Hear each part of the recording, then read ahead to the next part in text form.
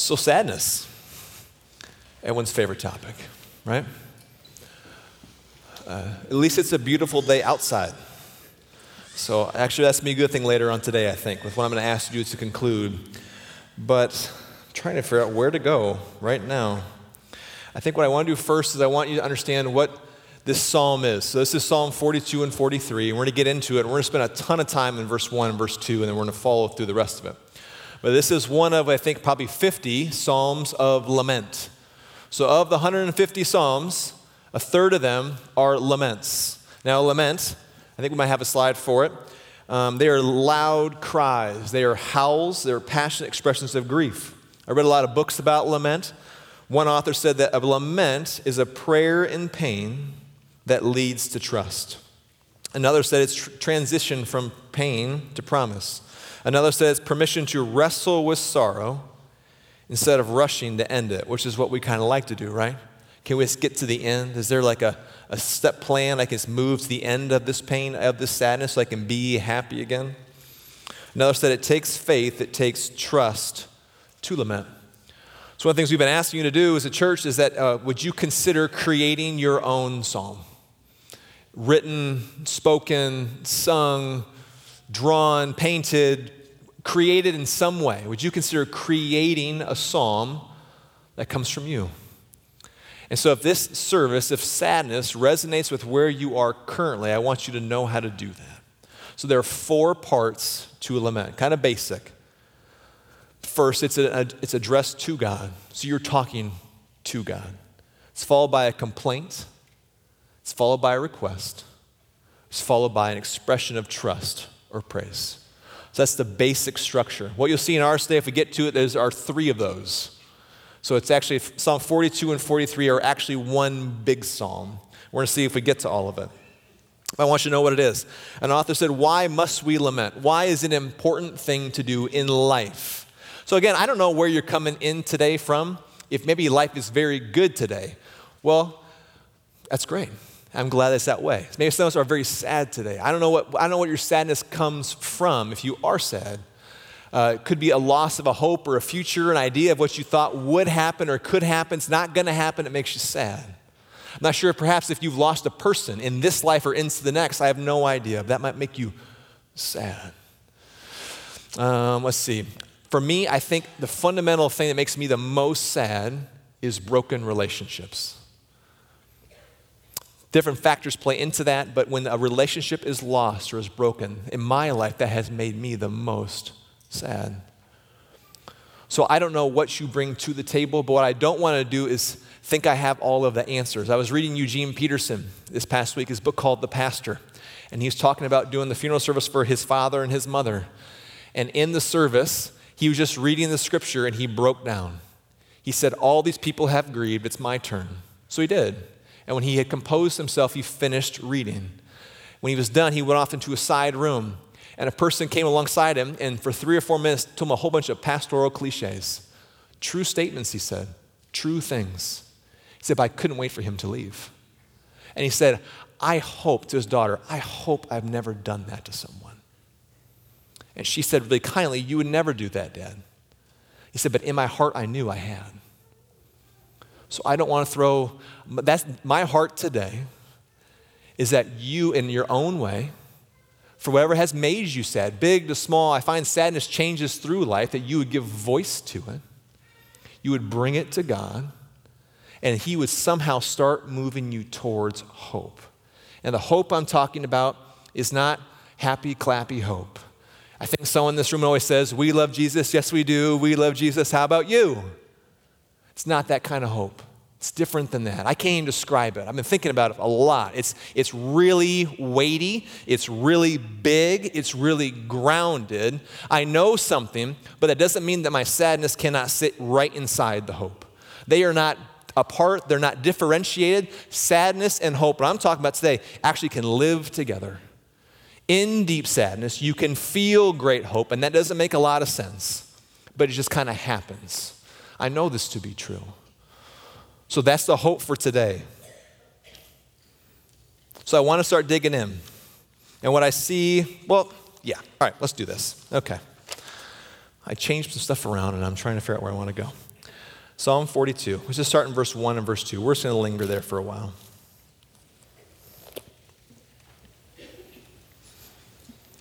So as the deer pants or longs for streams with water, so my soul pants or longs for you, O God. My soul thirsts for God, for the living God. Where can I meet with God? So he's equating sadness to not being with God. He's longing, he's thirsting for God. Now what's different here, and I learned this, is that the word soul is different than how I have thought of it historically. I think of soul, I think of some part of me that lives on forever. Is that how people kind of think of soul? We've differentiated our bodies from our souls, and that is not the word that he is using. It's actually a word that's used 754 times in the Old Testament. It's used a ton. 754 times. That's a lot of times. And when he says, it's my soul longs, what he's saying is my whole person. Physically, mentally, spiritually, emotionally, my whole person longs for God. So the most basic meaning of that word is throat, which makes a ton of sense in this verse. So that would be, as the deer pants for streams with water, so my throat longs for you, God. My throat thirsts for God, the living God. Where can I go and meet with God? So your throat, in that day, connects your head to your body. Through your throat comes what? Food, water, oxygen. So through your throat is life. So he's saying, I am longing for God right now, whatever they are going through, with my whole person. And what I like to do, perhaps, maybe you've done this before, is I try to differentiate how I feel from my body, but all those things are kind of interconnected. I heard one guy say, you are a soul. Like, on airplane, how many souls are on board, right? That's how they used to think of the word. It's your whole person. So he's longing for God because of whatever he is going through. He just knows that he needs God, and he's longing with everything that he has. He's so thirsty. And so I did some research into what does water do for you, just in general. Did you know that water, the thirst, what we put in ourselves, it lubricates your joints? I always thought that was a joke. A coach used to say it to me. Water lubricates your muscles. It's true. Water boosts your skin health. It cushions your brain, your spinal cord. Water regulates your body temp. Water flushes waste. Water maintains your blood pressure. Your airways need water. Water delivers oxygen through your body, through your blood. Water helps your digestive system. We need water. We need it to live. And this person, with whatever they are working through, it's so hard, it's so painful, he's so sad that he's saying, I need you like I need water. That's the kind of longing. So my sentence for today, I think I put up there earlier, is that it is good to be thirsty. So we want to give voice to the things in this life that make us long for God. It's because we recognize that we need him. But when we are really thirsty, it's very disorienting. Because if you don't have enough water, you're really lethargic. You can't move very well, right? I had a teammate one time who we were doing preseason conditioning drills, and he hadn't drank water all day. We didn't know this. And we're running sprints. We're running for 2 hours, and he all of a sudden just falls over. And we're like, oh, crap, what happened? We go over and check him out. He is bone dry. No water on his skin, no water on his jersey. He is dry. We carried him to the training room. Like, what do we do with this guy? He couldn't move. He was frozen. When you're really thirsty, you can't move. But also mentally, what happens when you're really thirsty is you can get really distracted. You can't focus. You ever tried fasting from water for a little bit or not drinking water? It's hard to think. We need water. And he says that's what it feels like when deep sadness, to long for God to that degree. We need God, he says.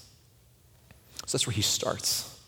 But the more I've read this psalm, the more I feel like it's almost, I read it and I just read it. Like, how long did it take you to read Psalm 42 and 43? 5 minutes, 6 minutes, right? The more I spend time in it, though, I feel like this psalm was written over a long period of time. Because as you follow through, there's this something is happening in life and he has become disoriented. He's thirsty, he's disoriented. Then he reorients himself.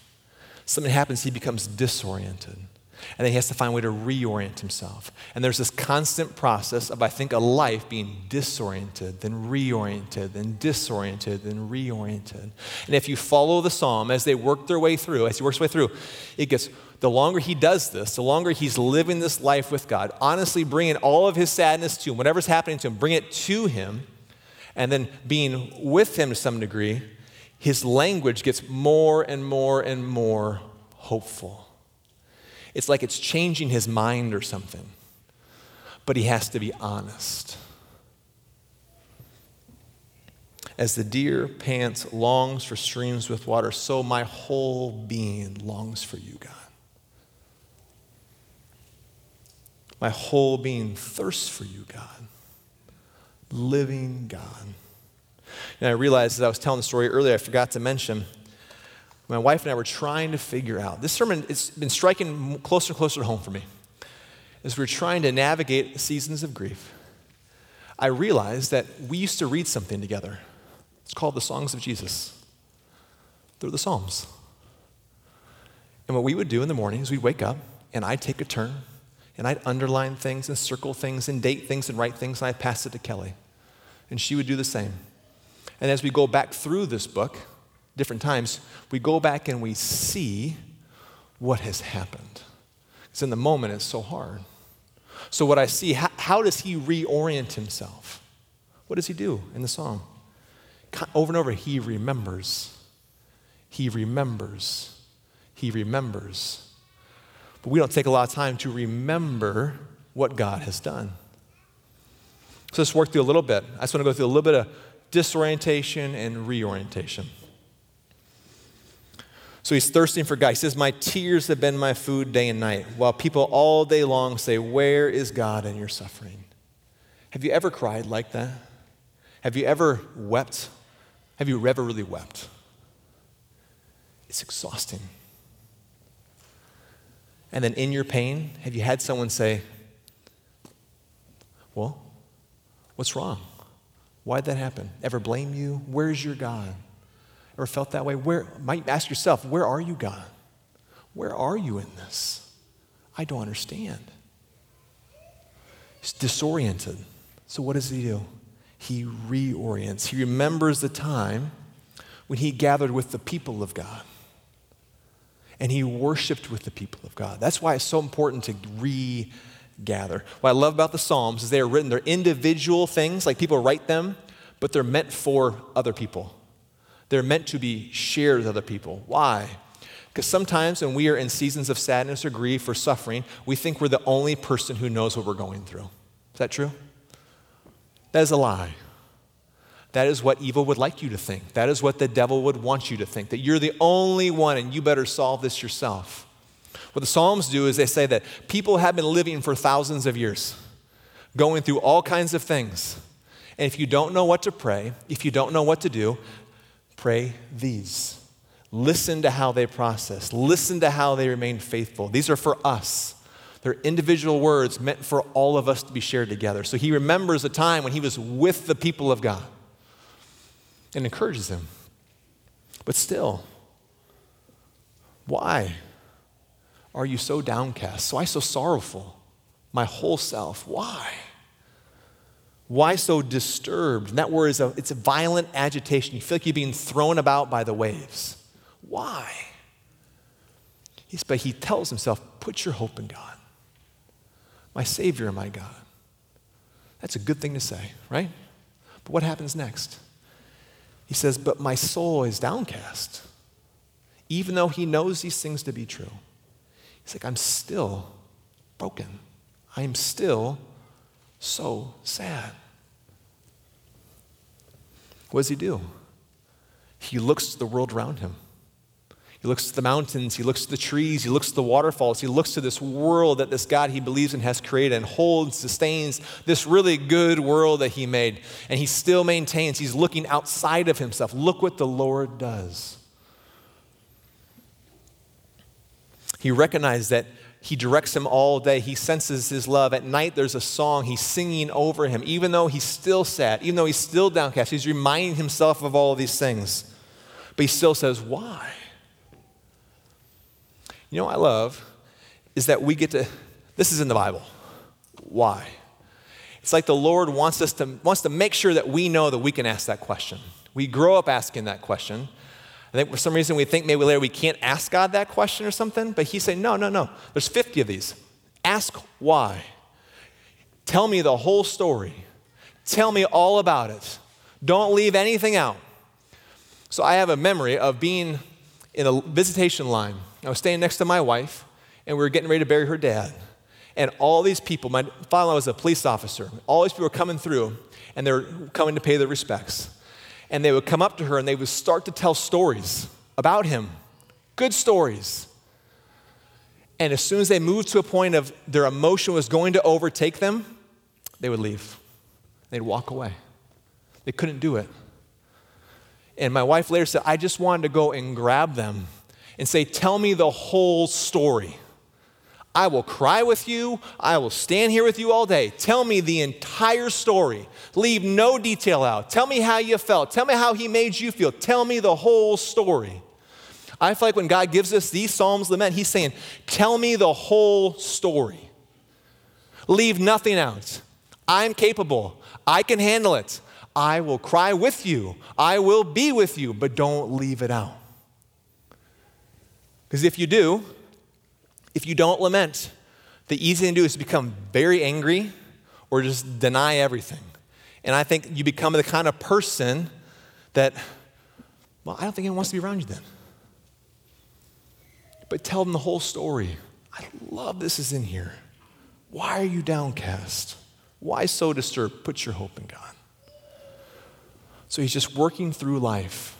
Man, I don't get this. Remember the ways God's been with me in the past. I don't get this. Remember. I don't get this. Remember. There's lots of remembering in this book. Then watch how the language changes. In Psalm 43. Now he's speaking differently. He says, vindicate me, God. Because I know who you are, because I know what you've done. He's saying, fight for me. You fight for me. He is still wanting his cause to be pled. Life is still hard. He says, but I know you'll fight with me and you'll fight for me. Come fight for me. Listen to how he's changing because he keeps reorienting his heart as he works his way through life. He says, you send your light, send your truth. You send those to me. You will guide me. You will lead me. Why? How do I know? Because I've been remembering all the things you've done through all the stuff in life all the way through. If I stop to pay attention, if I stop to look, you've been with us.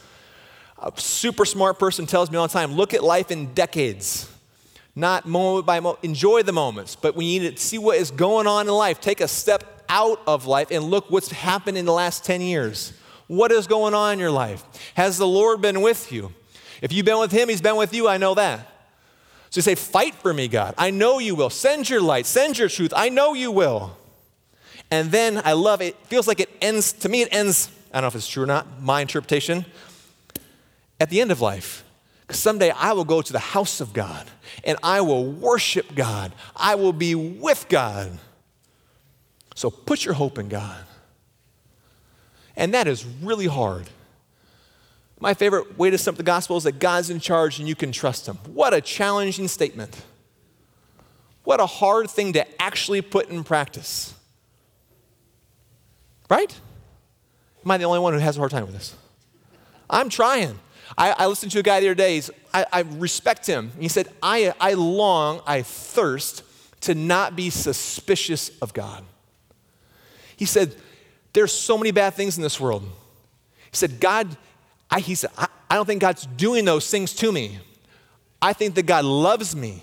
He said, but I'm still suspicious. This guy has been like a long-time pastor. He said, I'm still trying to figure this out. I see so much grace in this process. Getting lost, not being sure what to do, it's okay. Reorient yourself. Remember what God has done. Turn to him. It's going to be hard to say. You might not necessarily feel it. That's how I read this. He says things, but he's still sad. That's okay. What a beautiful way to do life. Connected your whole person, physically, spiritually, emotionally. Give it all to God. Invite the band up.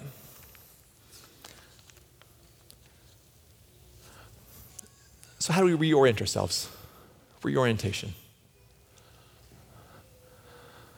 I love the evening and morning prayer.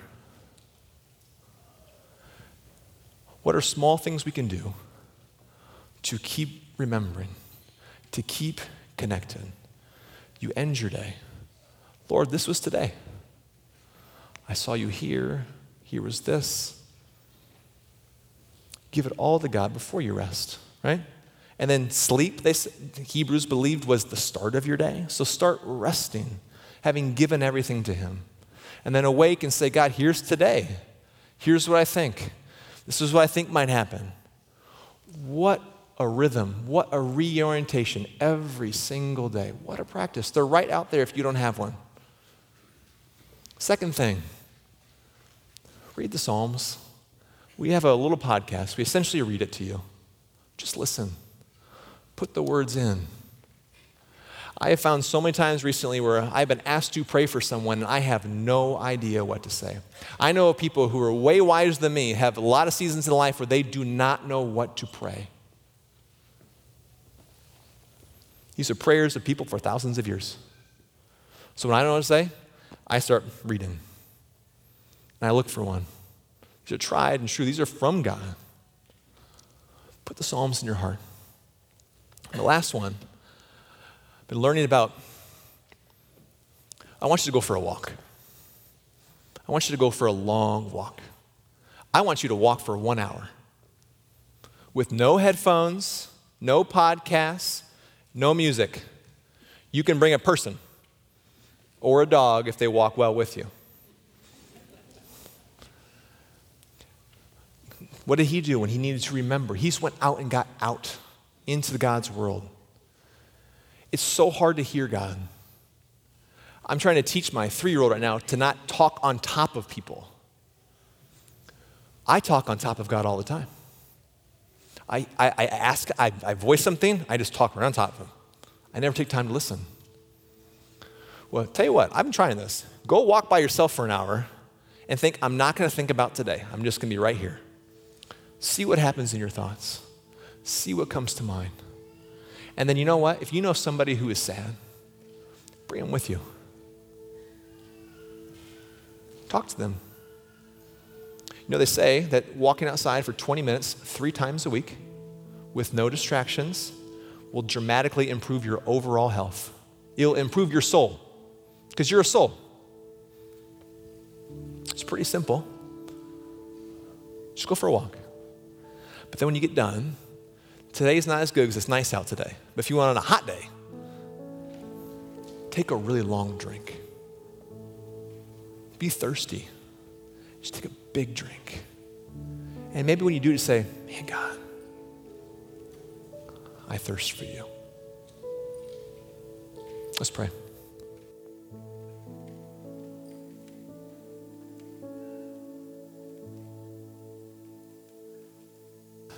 Father, we're grateful that, for the Psalms. We're grateful that you're a God who understands all of life. The disorientation and the reorientation. But your promise is that you will walk with us.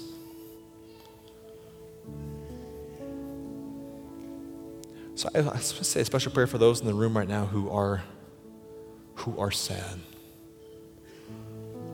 who are isolated, who are lonely, who just need to know that you are with them, and so are your people.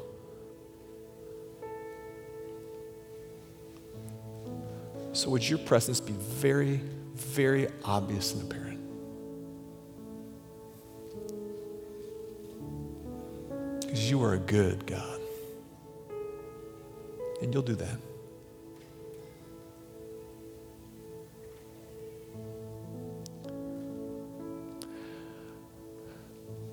If anyone who is feeling that way, just in worship or after worship, just know that you can come forward and receive prayer. There is something powerful that happens when prayers are prayed out loud. So I pray there'd be those who need prayer today, who need to hear words from you through the people you choose to partner with. They would come and they would just be prayed for.